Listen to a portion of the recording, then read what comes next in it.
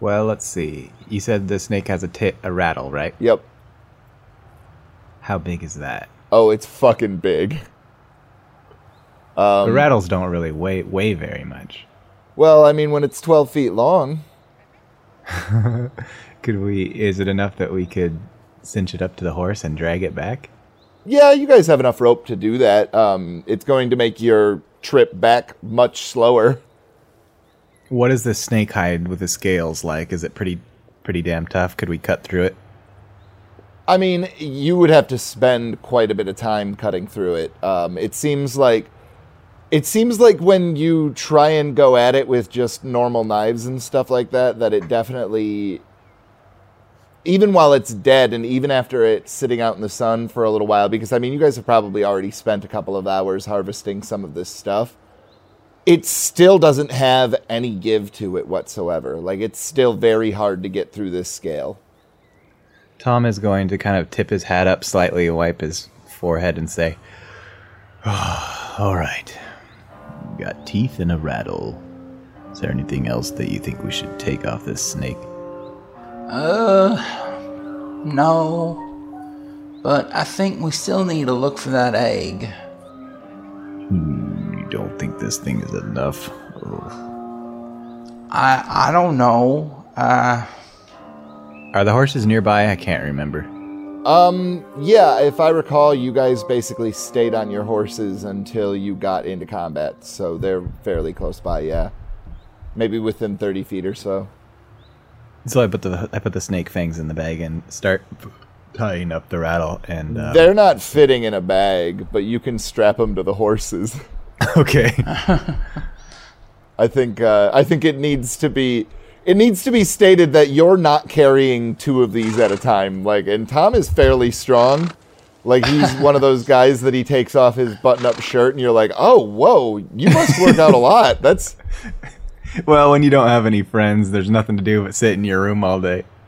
Making push-ups. Why would I say making push-ups? Making push-ups, very nice. Where do you think we should start to track down these eggs? Well, let's follow where the snake come from. Very well, I'll be right behind you. Always behind me, huh? Why don't you make me a survival check, please, Igmit? Okay. That is 25. Oh, yeah, okay. Mind you, it's not a hard trail to follow for a bit of it, just because of the fact that this thing was pushing so much dirt and rock and other things like that out of the way that it's a fairly visible mound that's not that hard to follow. But once you get to the part where it first became visible to you, what the fuck is so funny, Brian? Good Lord, you're giggling like my little sisters. I was searching for gifts and I found this dog one. What? We can't hear you because you're too busy cackling like a moron. I've been searching for gifts. I found this dog one. Go ahead, I'm sorry. Keep going. Could you pay attention instead, please, for the love of fucking God? This is why Tom is the way he is. I'm pulling myself together. Shit! Lord in heaven. I need your father close by to spray you with the spray bottle right now. I would pay money to that man. Oh, man. I'm good. All right. So anyway, you kind of have trouble figuring out where it would have went other than down, though, when you get kind of to the end of this mound. And I mean, you guys traveled for a good distance before you get to the end of it. Would we have any equipment on our horses, like one of those little shovel thing? You know what I'm talking about. Like a camp shovel. I don't know, do you think Igmit would have a camp shovel? I figure he would. Well, then he does. There you go.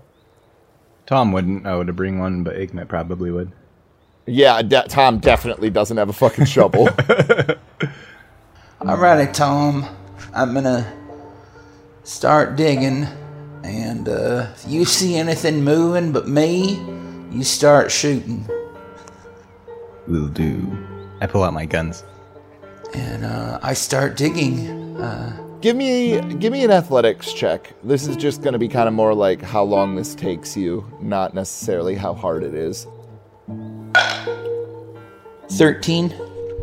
So you're making fairly good progress, but the sand is still sort of filling in as you're digging the hole. Each scoop that you take, maybe half as much sand will fill back in.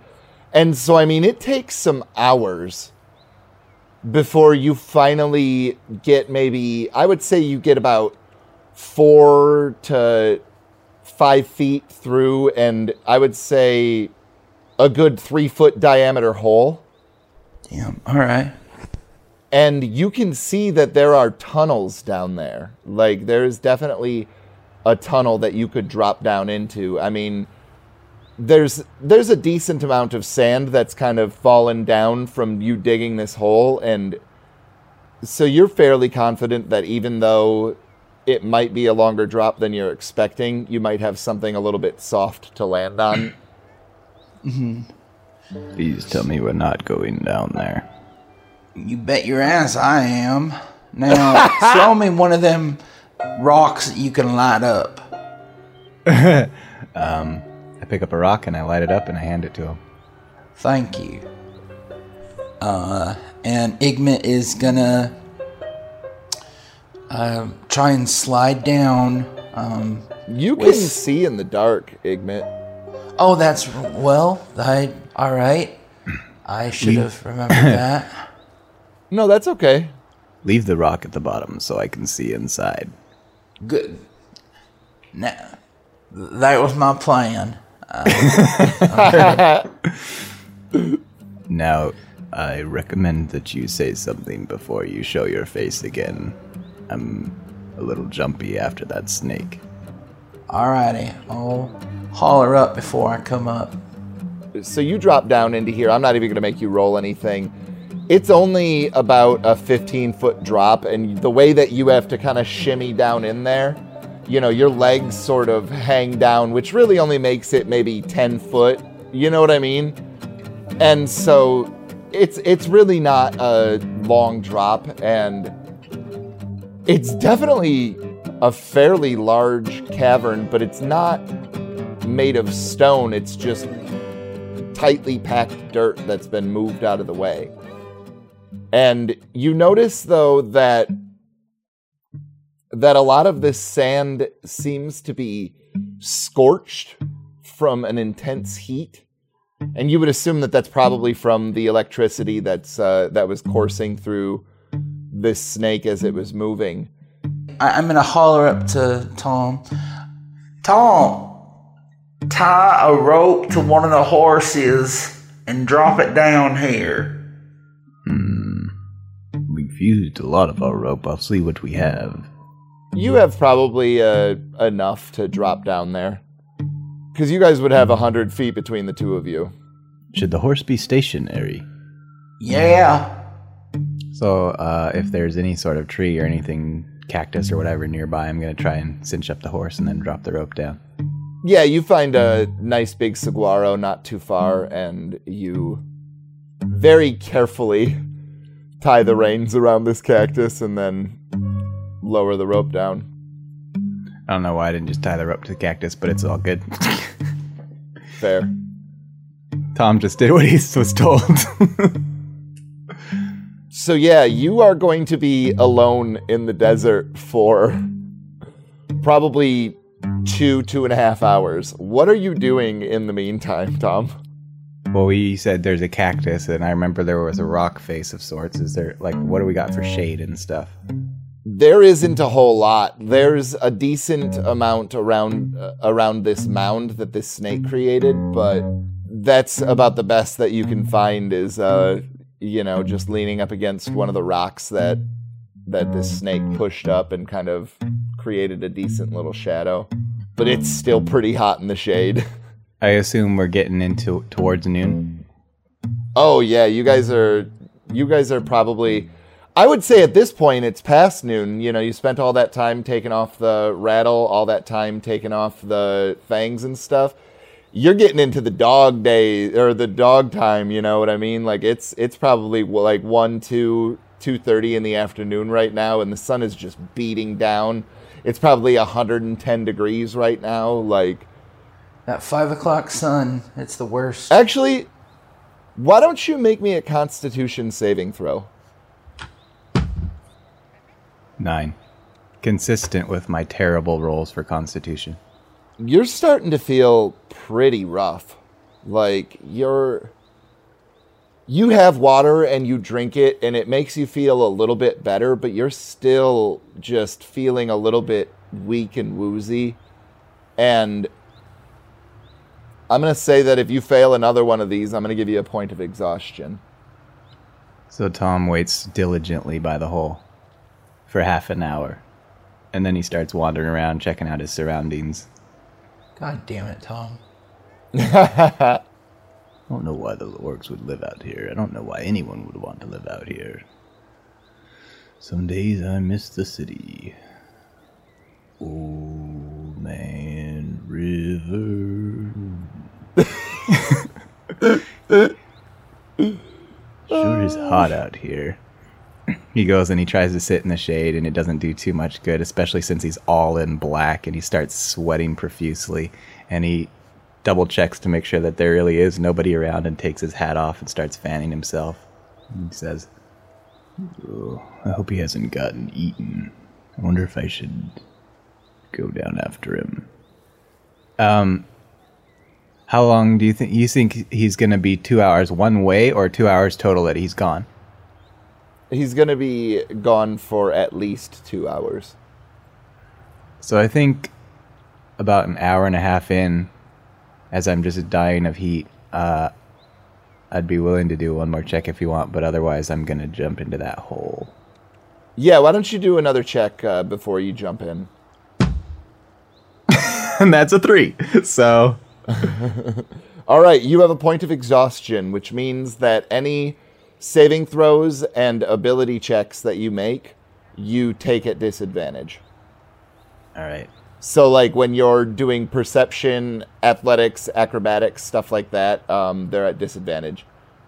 Once he hits the point of exhaustion, he starts making his way down that rope, and he's kind of given as best he can water for the horses, but I don't assume that he did a great job, and then he goes down the hole. Why don't you roll me an animal handling check before you go down the hole? Hey, 19. You feel like you did a pretty decent job. You've been watching Igmit take care of the horses the last couple nights that you've been hanging out with him, and also over the time that you've just known him in general. And some of it seems to have rubbed off on you. You're becoming a better horse rider and groomer altogether. I mean, maybe you've got a profession in your future. I am not going to delve into this tunnel very deep. I'm just going to kind of hang underneath the hole, trying to get some shade and wait for Igmit down there with my little rock light. Oh, it's much cooler down here. But why don't you make me a perception check? 9. You every so often hear just the sound of something skittering around you, and you look around and you can't see anything or find anything, but you just get this feeling like there's something else down there with you. Okay. I don't like this. Tap, tap, tap, skitter. Tom is going... Now, is there just like 2 directions in this tunnel, like to and fro? Correct. Yep. You can either go back towards the direction that you guys came from, or you can follow Igmit. And actually, why don't you make me a survival check to see if you would go the right direction? That's a 12. Yeah, you would. You think you are pretty confident. Like, you look at the direction that the rope is, and you kind of remember where the saguaro is, and As you're thinking about this, you hear more legs skittering around and echoing throughout the cavern. So I start thinking really hard and really detailed about that horrible, horrible image that was haunting me of Joe Moore's split in half head. And I cast Locate Object. Okay. So if it's within 1,000 feet of me, if it's in motion, I know the direction of its movement. You definitely think that you know exactly where the direction is. Like, you know that you would need to go down the tunnel the direction that Igmit was heading. I think I'm gonna follow that radar sense. You see a shadow dart in the corner of your eye as you're thinking about where you're going to go. The gun comes out. Tap, tap, tap, skitter, skitter, skitter. Igmit. I'm going to start moving. I'm going to start walking awkward, like I'm facing where the skitter was from, but I'm walking towards where the Igmit locator is going. So when you turn your head and look back the other direction, you hear more tapping and skittering behind you. Does this sand pack well? It seems to have been fused fairly well.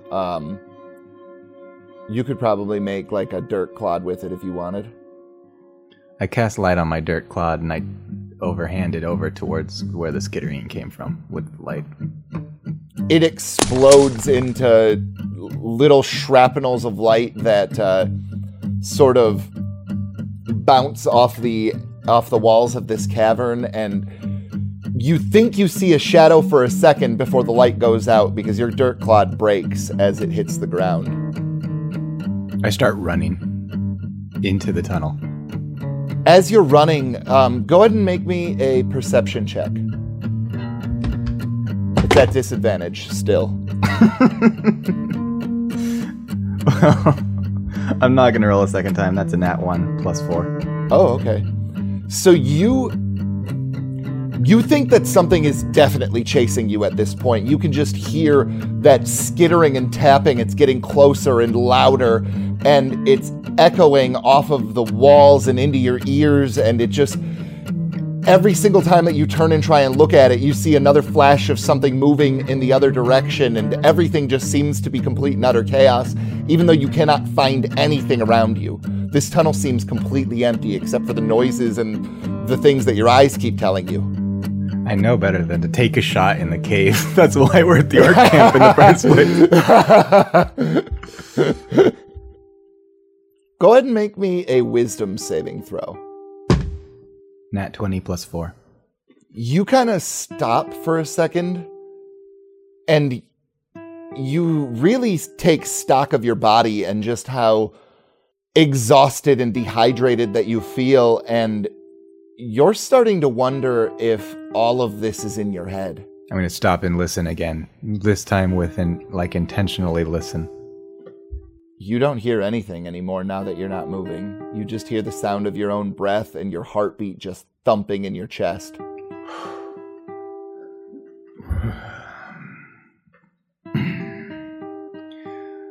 Now I really miss Farport. I'm going to sit down in the sand. Flump. Yeah, I think I'm just going to hang here for a while. All right, I'm going to go over to Igmit then. So Igmit, the first thing that you notice as you're traveling down this tunnel is that the elevation changes rather rapidly. Not in the way that it slopes so much as like you'll be going down at a fairly level grade and then things will drop off maybe 10 feet. And then, you know what I mean? Like the moves are very erratic, and also the tunnel seems to kind of almost snake side to side, going left and right, so you can't really see around the next bend until you get up to it. But this is after you've been traveling through this tunnel for quite some time. It seems like almost as if it was making a beeline towards you for a while there, and you're starting to get into more of its naturalistic movements, if that makes sense. Yeah, okay. And you travel down these tunnels for what seems like a long time, and the only thing to accompany you is the sound of your own breath and your heartbeat. And it's nice and cool down here, because you feel like you're probably fairly deep underground, and if you weren't so confident in the pack of this dirt, you might be a little bit nervous, because a cave-in would mean certain death. But you continue on for maybe another hour and a half or so, and you come to an opening of sorts, and you can see that there's this dull sort of bluish glow emanating from this sort of opening and this widening out. And also you notice that around where it widens out, it seems as though it's stone and no longer sand, and it seems to be natural as opposed to created by this snake. I'm gonna draw my bow. Okay. And could I make, I don't know, would that be like a stealth check to try and approach it stealthily? Yeah, go ahead. Okay. 15. All right. So you feel like you're being pretty quiet. You know, like I said, there's really only your breath and your heartbeat to accompany you down here. And that is all you hear. Like, you don't even hear the sound of your boots really scraping against the ground. I mean, you do, but it's so very slight. And as you walk into this opening, you see that it's maybe 35 feet in diameter, and it's definitely natural. There are openings that extend going off to your left and right, but hugging the wall to your left, there are these oval-shaped, bluish orbs that are crackling with this bluish energy. Huh. And there's sort of like some sand like nestled up against them, and there are 3 of them. How big are they? They're about 3 feet in diameter. Oh shit. Okay. I mean, they're rather large. You're probably only going to be able to carry one. Can I make a nature check or something? Try and get a better understanding of what they might be. I mean, if you're thinking that these might be the snake eggs, you're feeling pretty confident that that's what it is.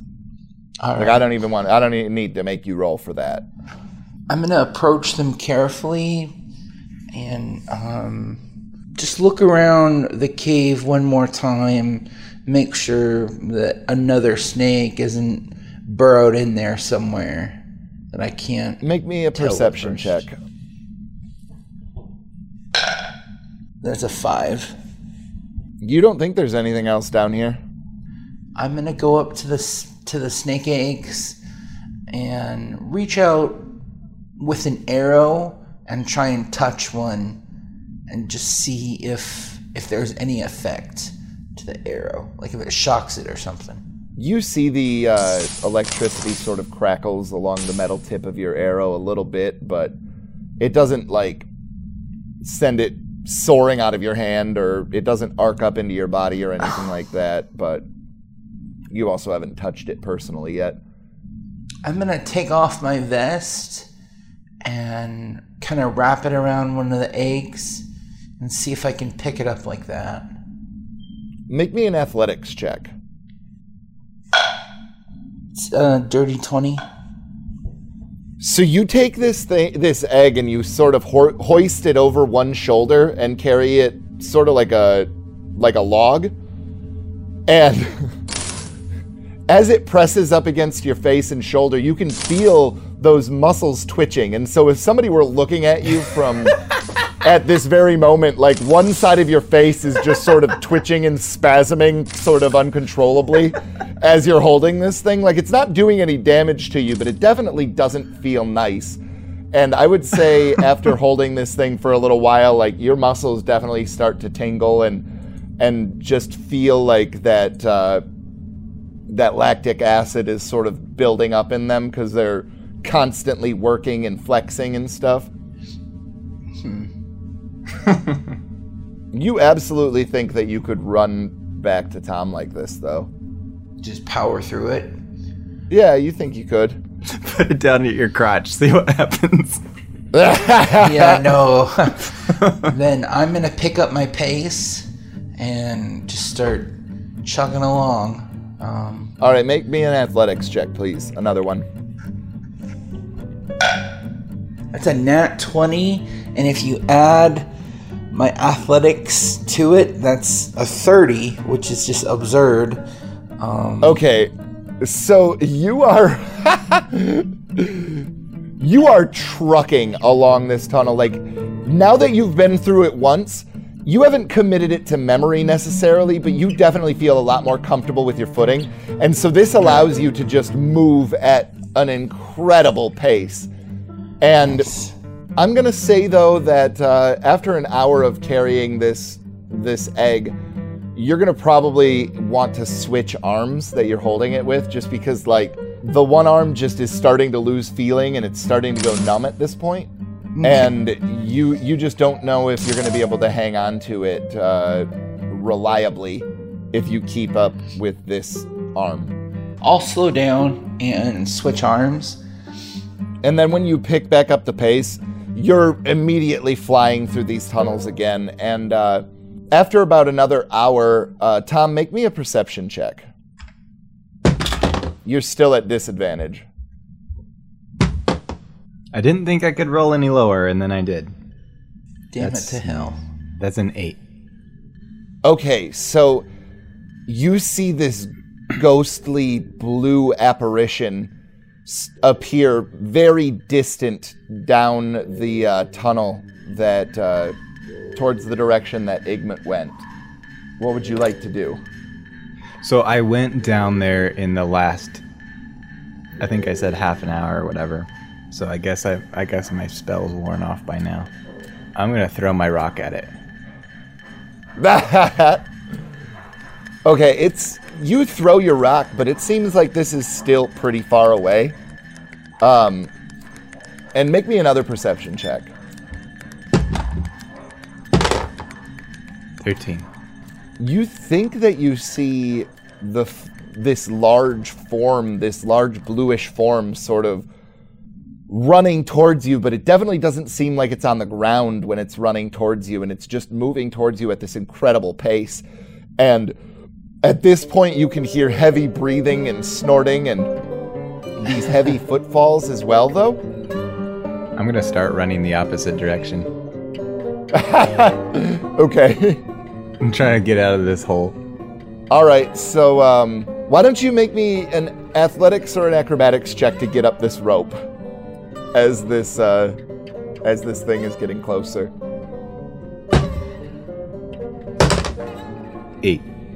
All right, so you jump up onto the rope and you climb a few times hand over hand, but you don't remember to set your feet so that you can have something to lock yourself in with. And so you slide back down the rope and get a nice burn on your hands as you're going down. And you can see that bluish light is starting to get even closer to you, and you can hear that these footfalls are starting to get louder and the breathing is getting heavier.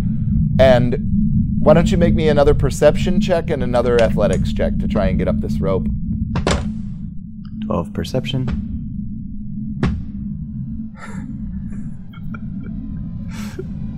Nat 1 plus 3 athletics. Or acrobatics. Okay, so you turn around and you think that you see that there is an orc bathed in blue light sprinting at you, and so you jump up onto this rope and you get maybe halfway up with your jump because your adrenaline is just coursing through your veins. And as you go to grasp onto it, though, your hands completely miss. And so you flail your arms and legs around and then fall, bam, right onto your back, and your breath is knocked out of you. And you look up and you see Igmit staring you into the face. What the hell are you scared of? It's just me. I'm gonna try to respond and it'll come out. What's wrong? I been smoking too many of them cigars. I tell you what, boy. I'm gonna sit up and take a moment to catch my breath and look at his. And then I'm gonna struggle because I'm trying to catch my breath, but then I also start laughing because Igmit's face is going.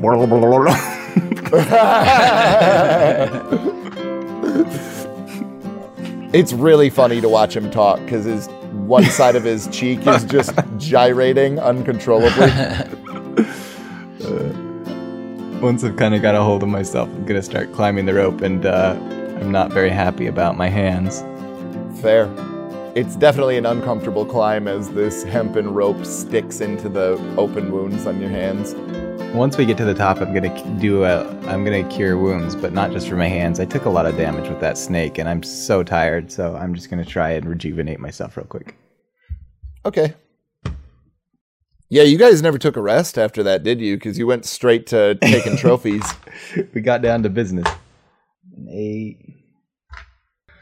All right, got back my health. It's late in the afternoon at this point, and you guys are probably going to have to camp out in the woods again tonight and then get back to the orc camp tomorrow. Let's just put you guys at the campfire. Like, let's put you guys right at the same clearing that you guys camped out at last night. Okay. We'll just fast forward to there. So that egg is just going to stay all shocky while it's sitting in the pack or whatever? Absolutely. Igmit, do you suppose they use those eggs in some way? Maybe. Perhaps for some magical process, or hell, maybe they eat it. I don't know. I wonder if it makes a self-cooking omelet. Do you think the things you say are clever, or do you just gotta get them out of your mouth? Tom frowns and pokes at the fire. How do you think the orc chief will feel once we bring back the fangs and the tail as well? I figure he'll be impressed. I hope, at least. I don't know. How would you feel about going back by yourself? I could wait outside. You'll be safe. They won't hurt me. They won't hurt you. We've proven ourselves. They gave us a task and we did it. With my luck, they would assume that you did it. No, I'll vouch for you. You did a damn good job today. I don't know. Maybe it'd be better if you didn't. I'm finally starting to get used to playing this servant role. I may as well do the part. That's just your cover. I just wanted to, they see a pale face like you. You don't know what they're gonna do. No, I get it. I guess I'm just mostly upset with myself. In some ways, I feel like I'm on the receiving end of the way that we treat orcs back in Farport. I've been thinking about that a lot lately. Well, in the time that we haven't been fighting snakes and collecting eggs, I've been thinking about it.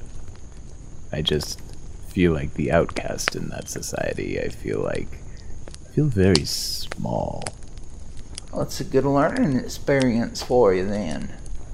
A little bit of turning the tables. What the hell do those orcs eat that make them so large anyway? I think they're just born big. Probably those damn electric eggs. To be honest, I don't know that much about orc life either. I mean, my uncle Diabetes, he taught me a little bit, about the customs and, the spiritual teachings, how to fight, how to live. But I don't know, I'm half human, half orc. But sometimes I feel like nothing. I don't quite fit in either place. After seeing the way that they live, And the task that they sent us on, I can't say I'm enthusiastic about meeting this shaman and looking at his practices. Who knows what he'll do to you? I'm one of their kind. I'm proven blood, as they say now. I'm hoping they'll help me, but I don't think they'll hurt me none. Probably make you drink blood. That ain't that bad. Tom kind of gags at the very thought of it. You've never drank cat blood? It's real tasty. No. Since we're all the way out here anyway, let's say, assuming things go well and we don't end up on their dinner plates, maybe we should check out their market. Well, these folks, they don't use gold. We already saw that. I think they just trade. I don't know what they'd really have to offer. Maybe they're looking for some giant snake fangs. Maybe. We could try trading them.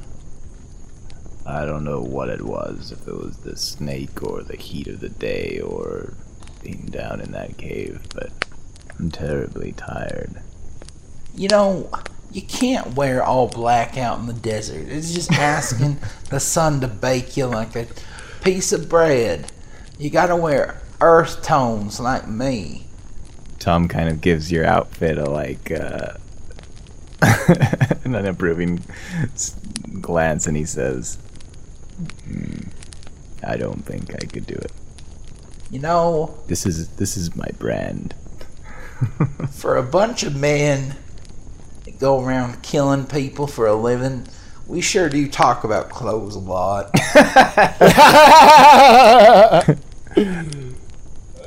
Let's say we hit the hay. That's a good idea. You sleep well, feller. And Igmit, Yeah? if you try to pull what you pulled last night, I'm going to shoot you. That's noted. I'm gonna say that you guys get through the night just fine. Okay.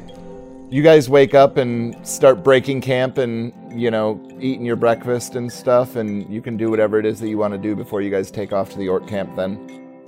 And you're no longer exhausted, Tom. You just needed some sleep. All right, so you guys start to make your way through this pine forest, and it thickens along the way, and eventually you get to the area where the trees have been clear-cut for about 500 feet or so around this orc camp, and you start to ride in and approach the front gates. And as with the last time, there are a few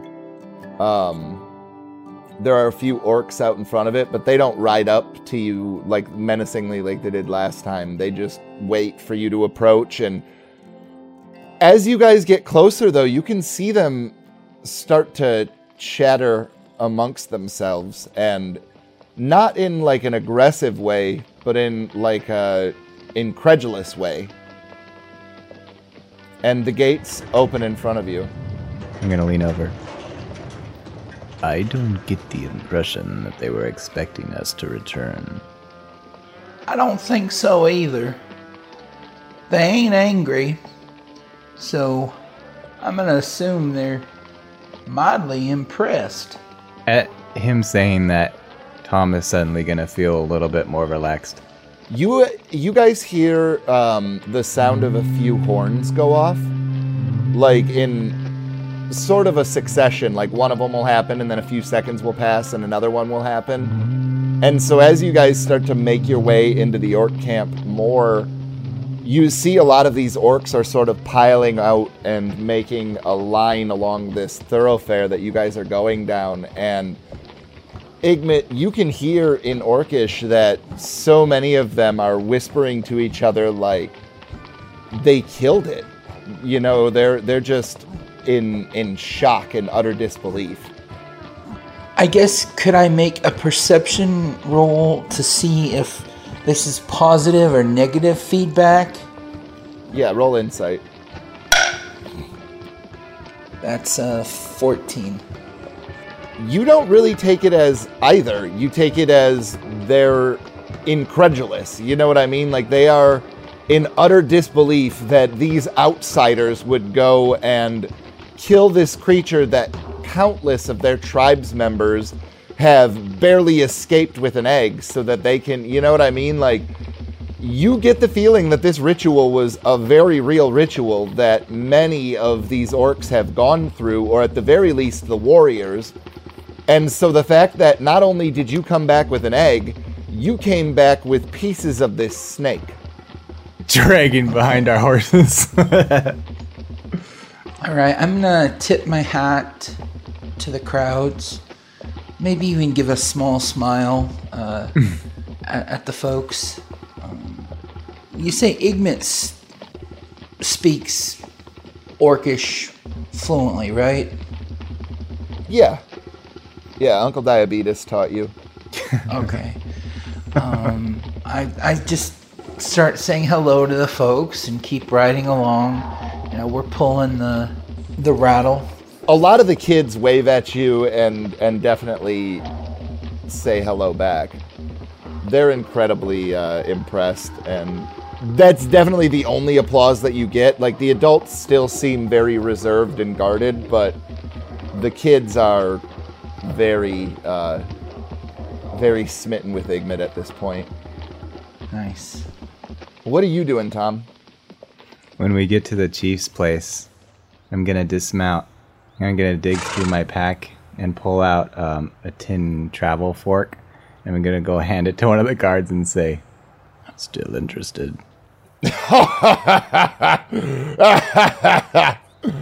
No. But he slaps you on the back. He liked that a lot. Tom is finally feeling like one of the boys in a sense. But he's not going to go in to see the chief. He's going to wait outside.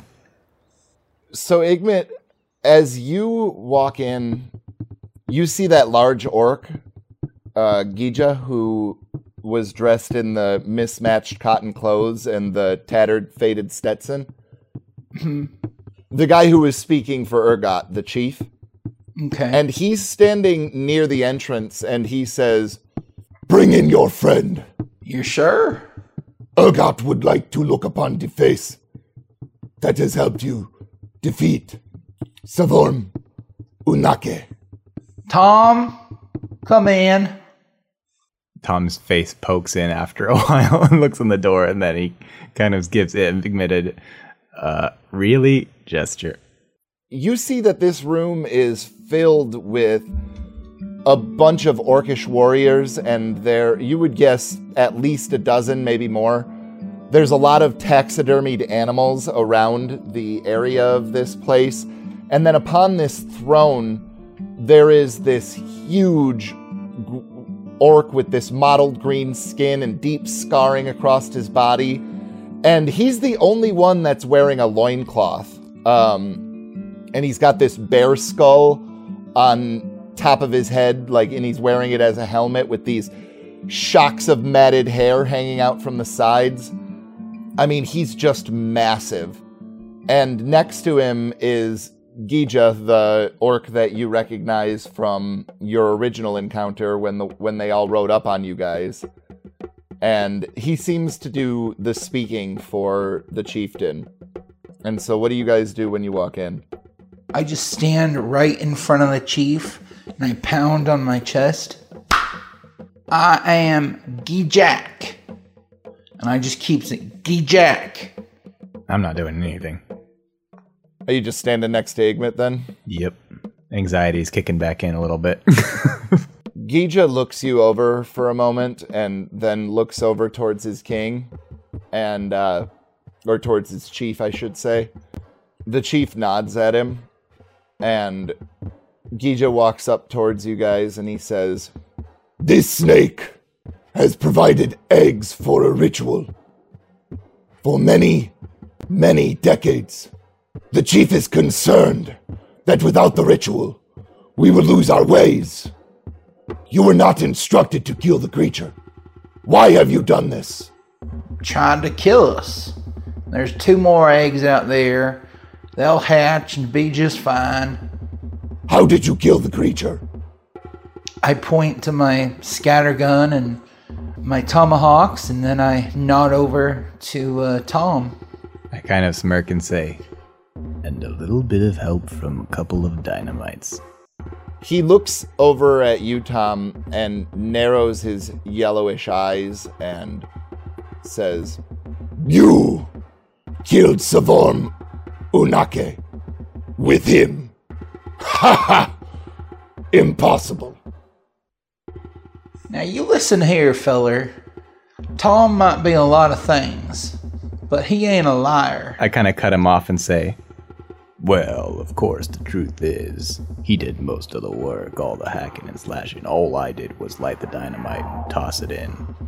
You are brave to stand in front of Savorn Unake. Many have perished. We did not expect you to return. Well, I was told that if we brought back an egg, and I might know what I brought quite a bit back more, that I could see the shaman and get healed. Urgot does not believe that this deal will be upheld. Why not? You have killed Savorn Unake. If we perform the ritual for you, we will not be able to perform it for our own warriors. I told you, there's 2 more eggs out there. They'll hatch soon. You've got plenty of snakes. You have not brought those eggs. You have only brought 1. We must send someone else out there into the desert to retrieve them. This may cost lives. That ain't my problem. You will get nothing, and you will like it. Leave the egg and leave us. I want to speak to the chief myself. No one who is not Gijak will speak to the chief. I am Gijak. So you guys are staring at each other tensely for a little bit, and as you're doing this, you see that all of the warriors immediately prostrate themselves. Like, they go down to their knees and press their faces to the ground. And from behind you, you hear, "That will be quite enough, Gija." And when you turn around, you see not quite as large as the chieftain, but a relatively sturdy-looking orcish woman. She's got a red bandana in her hair, sort of holding it so that it doesn't fall around her face, but you can still see that there are different beads and like small animal skulls that are like put into the ends of them to keep them in their cascading position. And small white tusks protrude from her mouth, and you see that there's a lot of feathers and predator teeth hanging from necklaces and attached to the leather that makes up her outfit. But under it, there's a dark green cotton shirt, and like all of this stuff sort of jingles about her as she strides towards you guys. And as soon as Gija notices her, he also prostrates himself. And you notice that the chief is also sort of giving deference. Like, he doesn't bow, but he definitely seems to have changed his demeanor and his stance as well. Igmit is going to bow, and he's going to nudge Tom to do the same. Reluctantly, Tom takes a knee. Bowing is not necessary. I am Wiyuke. I am the one that you retrieved the egg for. But I have already seen that you have brought pieces of the snake. And I do believe that there will be enough of the great desert spirit's energy in them that I can find a way to perform more rituals with them, should you be willing to part. And she lowers her voice a little bit and says, "It would make it quite a bit easier for me to calm down Urgot." And then goes back to kind of standing up tall. We can do that. If they didn't want us to kill it, they should have sent us after a bigger monster. Well, we're all quite shocked that you managed to kill it, and I think that I'm going to do something else that Urgot is not going to like very much, but I think that you are also going to undergo the ritual, should you be interested. Really? Well, yes. I assume you came here for a purpose, right? Yes, I was... You wanted to see me over some affliction that happened to both of you? You're the shaman. Let your friend speak, oh morose one. And she looks away from Tom. I was hurt. And you're the only one I could think of that would have the magic to fix that. So I thought I'd come out to the camp and claim my blood right and see you. Should you go through with Riavero du Ukav, you will be bound to this tribe, but it will also make you whole again in a way. Well, ma'am, when you say bound, does that mean I can't leave the camp? I can't... No, of course you can leave. Your free will is your own. But should there come a time to choose between clan and non-clan, the decision should be made for you. I must be able to assure Urgot, or whoever is chief at that time. She says kind of lowly. I never really had a family before. Never been part of the clan. You know, I'm just half orc, you know. But damn, that sure does sound nice. To be a part of something. You said your name is Igmit, yes? Igmit Yazi. Du Ukav will deaden that part of you just a bit. It's hard to explain until you've experienced it, but the ritual is not to be undertaken lightly. I understand. Some go mad. You will see directly the great desert spirit, the energy that flows within all of us. And she'll look at you, Tom, and say, even you. I'm surprised you're not more curious about my accent. You know what? I just noticed that the deputy over here kind of had me pissed off. Where did you get your accent? That doesn't sound like any orc I've ever heard before. I, like you, have spent much of my time away from here, and I needed a favor at one point, and I underwent the ritual, and it changed me. Permanently. I see. Well, I don't see any reason why I've come this far, and a man has to be confident in who he is, so I want the ritual to be done on me. And what about you? She looks at you, Tom. He kind of scoffs. No, I'm quite all right, thank you. Don't offend the lady. Well, no, if he doesn't wish... I have no other way of restoring you to your former self. So should you choose to not undertake the ritual, I cannot heal you. Oh, I'm sure I'll manage. The gas down in the mine didn't do that much damage to me. Your friend is rather foolish, is he not? Or is it cowardly? Oh, I'd say a little bit of both. But he's a good man at the end of the day. I understand if you want to refuse, but I think that if you are returning to that settlement that decided to dig into the sacred mountains, you're going to need all the strength you can get.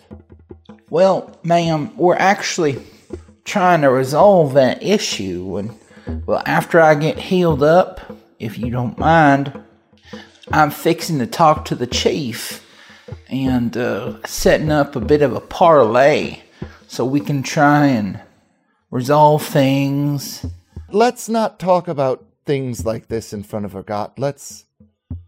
Let us return to my tent and have a more private conversation. That's a good idea. Tom, you can stay here with the warriors if you like. And she starts to head out. I'm following Igmit. And you guys go past those large sandstone ruins that you saw in the center of this camp, and off in sort of the northwest corner of it, there is a rather sizable tent. And inside there are just so many jars of little creatures floating in liquid. There's various skulls with notes written on them in charcoal, and there's lots and lots of papers strewn across, shelves and desks and things like that. The majority of the paper is vellum, I should say that. It's not actual paper. But there is just so much stuff here, and then just a very simple cot, which is just an animal skin stretched with little pieces of leather string, sort of suspending it in a wooden frame, and a small hearth with a very small cauldron over it. And it doesn't even look like the hearth has been lit anytime recently. And she goes and pushes some things off to the side and pulls out some chairs and sets them down for you guys, and kind of beckons you guys to sit. What does this ritual entail?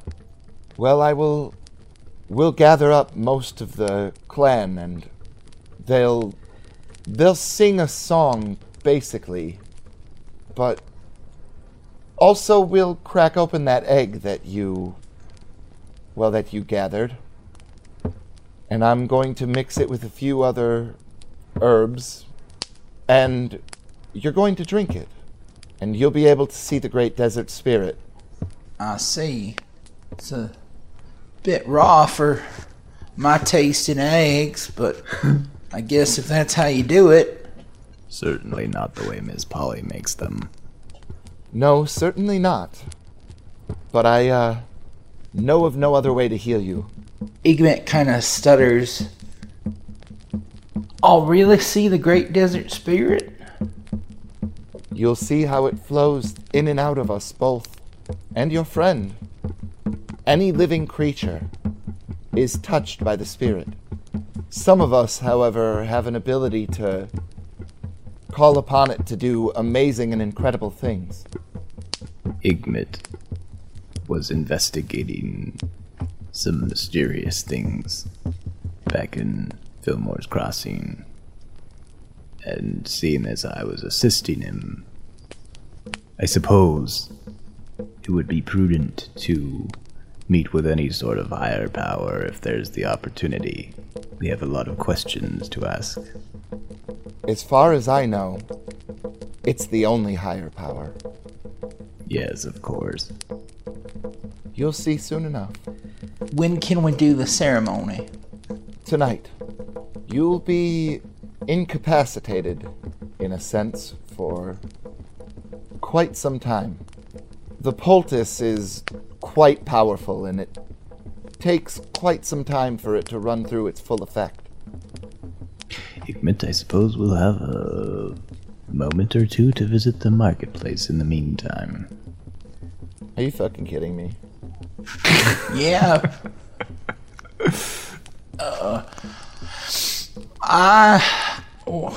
Why don't we worry about the market tomorrow? I think I want to be alone with my thoughts for a while before we do this.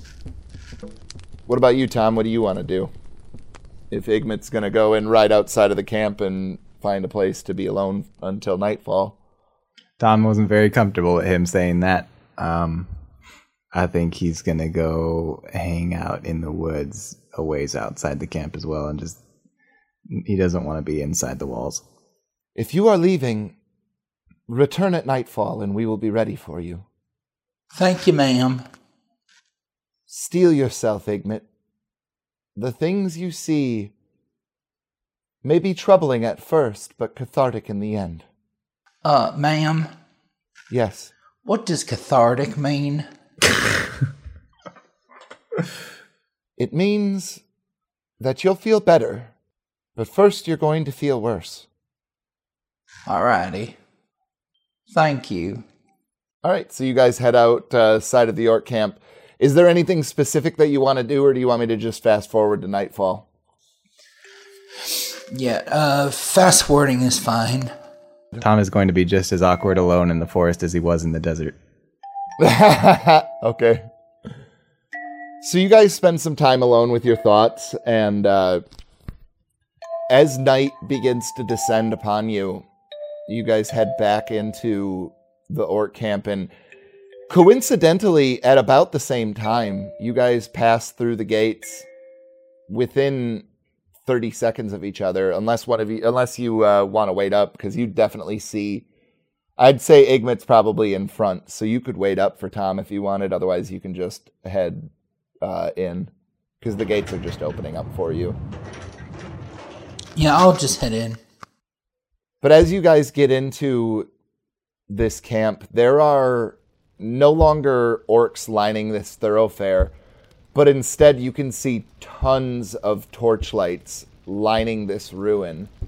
And you get the feeling that that is where you need to be. Then yeah, I'll walk up to the torches.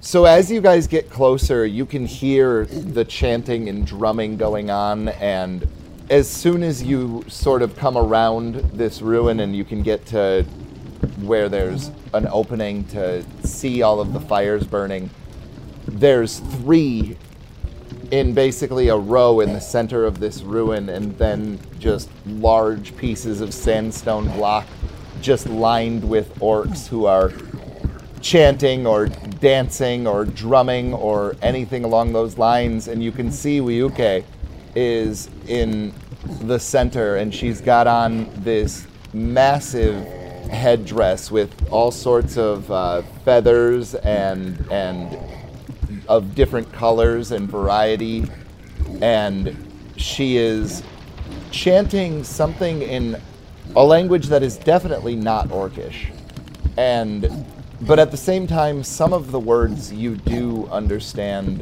Igmit, and as soon as you guys sort of cross into this ruin, she stops and looks over at both of you and beckons you to come closer with one arm. And she's got on this long brown shawl with these sort of geometric patterns that are woven into it.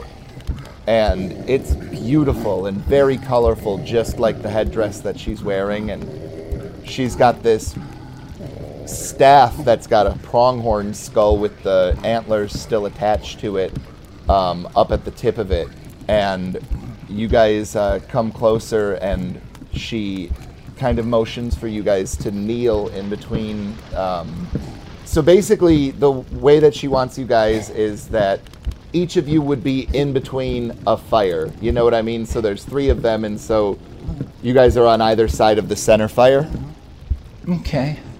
And she looks over towards you guys and nods, and then looks around, and you hear her yell something out in Orcish, Tom, but Igmit, you recognize it as "Let the ritual begin." And the drumming then immediately begins to intensify as a couple of other orcs that are dressed in similar shawls, but they're definitely males just given how tall they are and just how wide and burly their frames are, and just the length of their tusks as well. And they come up to either one of you and hand you a cup that's made out of clay, and it's filled with this bubbling yellow liquid. And she motions to you both to drink it. Down the hatch. I drink it. The serum tastes bitter and has a very thick consistency to it, and you can feel the viscous liquid as it slides down into your stomach. And the drums and chanting grow louder for maybe 15 minutes or so before slowly the sharp edges that made up everything around you's outline begins to blur, and long finger-like lasers of light start to emanate from the central fires that you guys are around, and also from the torches that are around you as well. And they sort of just pierce at your eyes for a minute, and it takes a second for your eyes to adjust to just the intensity of this light. And the cacophony of the drumming and the chanting starts to meld with the beat of your heart almost. And Wiyuke is in the center, and she seems taller now.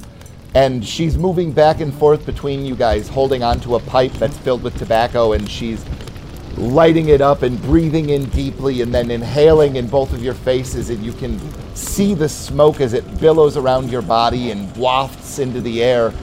And for whatever reason, especially you, Tom, the smell of it just kind of relaxes and calms you, even though everything around you is changing. What are you guys thinking? What's going through your head right now at this moment?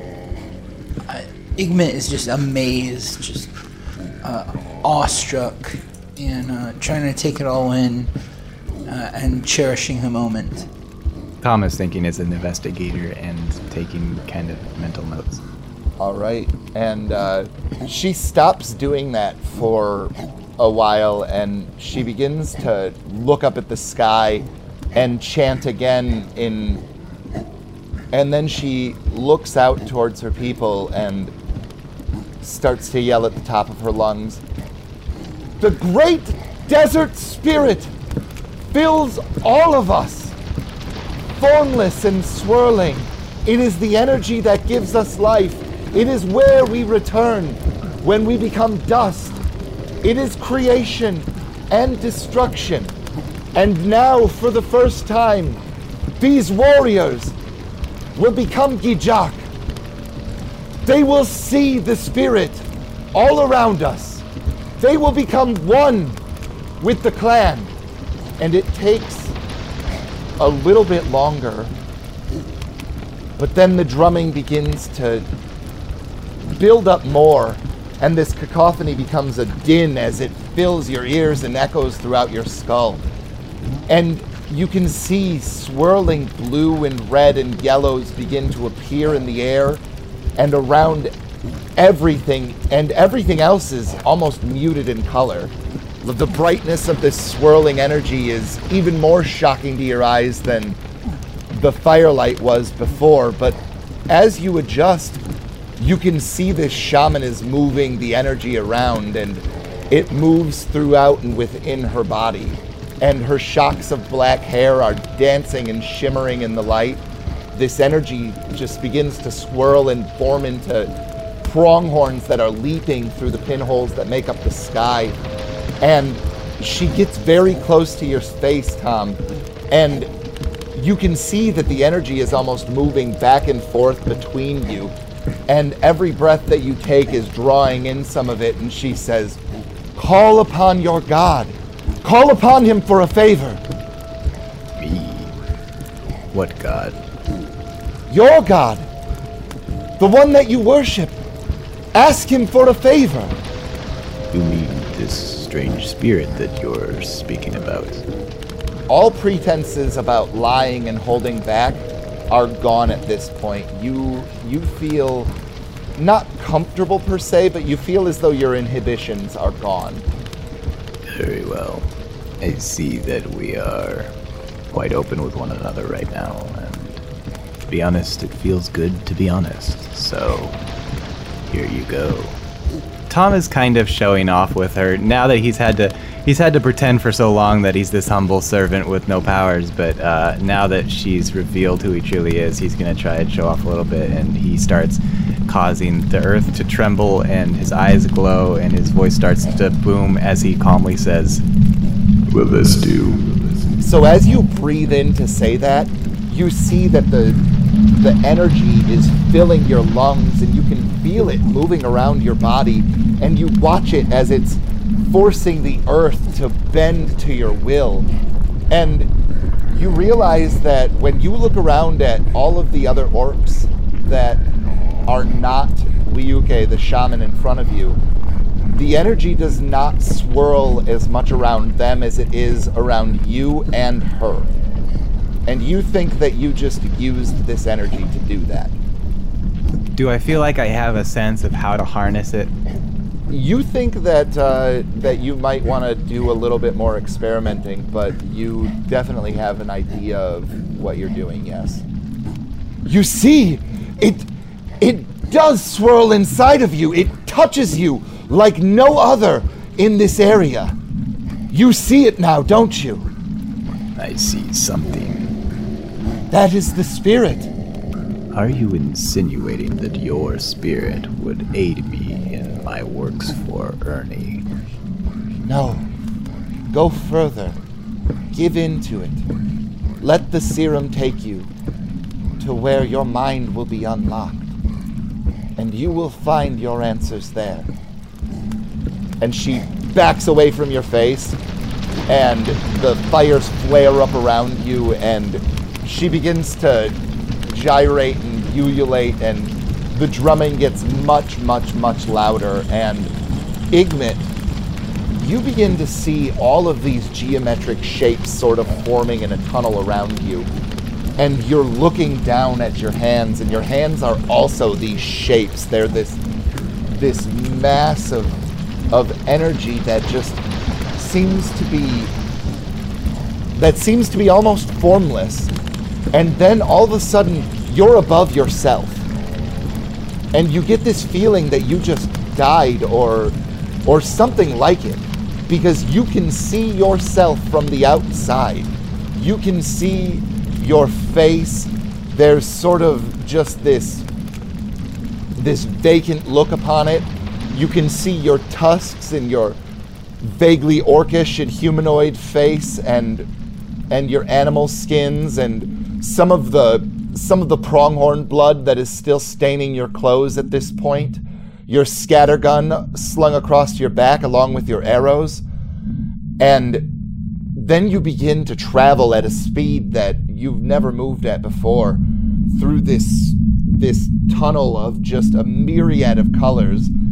And you find yourself sitting on a porch, and there's an old man sitting next to you. And you look down, and your hands are human. What happened there, feller? You look like you, just saw a ghost. Where am I? Well, you're on our porch, of course. No. This is a dream. Who are you? Oh, you know me. I'm Igmit. Now let me finish telling you that story about Uncle Henry. Now, you remember how Uncle Henry was real territorial-like and always sat on his porch with that there rifle. Always sat there. Always worried about bandits coming in and taking the cattle. Always worried some folk were going to burn down the farmhouse. Burn down the crop. Just a real paranoid sort.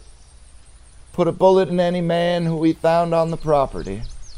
Nice as a gentleman to Victoria, his wife. You know Aunt Victoria, real nice woman. Her pies are delicious. Treated his dog well. But something about that property said he was bringing justice.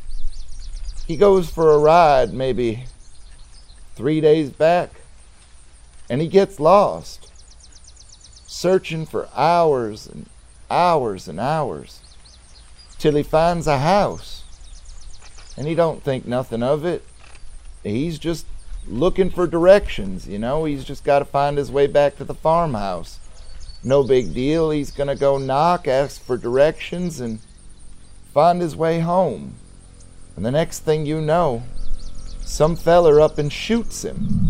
And right then and there, your vision goes back to that geometric shapes, and you begin to go through that tunnel again. And you find yourself back in the fires, or near the fires, and you're looking, and you can see Wiyuke is still gyrating and ululating, and you can feel the drums just beating on the inside of your head, and you just you just find yourself in sort of this weird state that you've never really been in before in your entire life, as your body still feels as though it's not there, like everything is just very light and tingly as you experience it.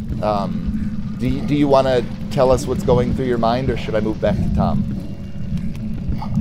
My mind is blown. Yeah, I'm trying to separate reality from fantasy, and I'm watching Wayuke, and I'm trying to figure out, what that vision was supposed to be. Did I see myself from someone else's point of view? And I'm just caught up in the haze and all of the movement. Tom, are you letting yourself sink deeper into this state?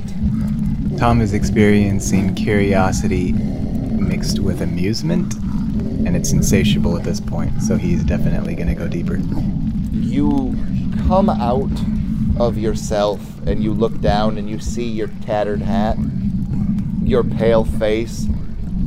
You begin to go straight down into the sand, and you're going past all different layers of sediment and rocks and things like that, until eventually you find yourself soaring over these bubbling lakes of fire that are just these myriad of blacks and reds and orange and yellow and whites, and you can just see the heat is emanating off of these lakes, and there's these huge towers of black stone that are rising up in the distance in front of you, and these horrible winged creatures that some of them have claws, and some of them have dog-like faces and pig-like snouts, and they're all stabbing and prodding at these other rivers of bluish figures, and the faces of these figures are contorted in agony, and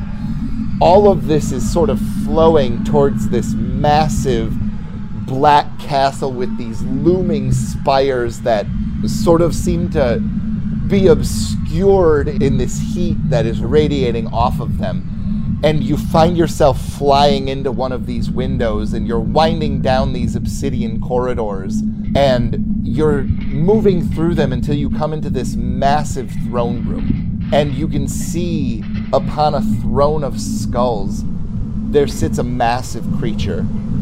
Its face a swollen mass of jagged black glass.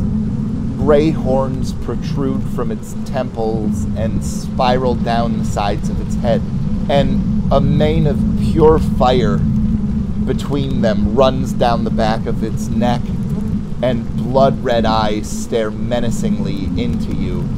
Its serrated teeth seem to jut directly out from a metallic black plate that forms up its chin and jaw, and its chest and torso are armored in a plate mail that seems to be made of a molten rock.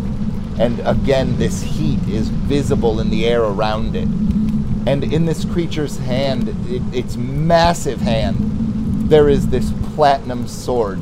Its edge just seems to almost disappear in the blackness. It's so impossibly sharp. And these dark currents of energy sort of ripple and shake through the blade as it moves up to this carving of a reptilian creature with these wings outstretched to make up the blade's guard.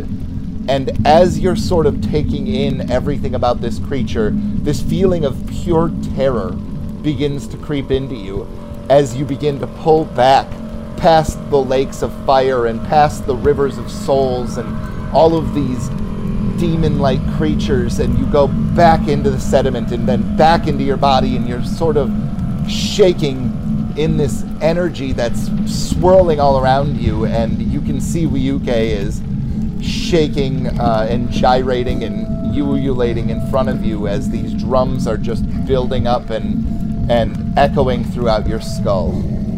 And then everything seems to go black for you.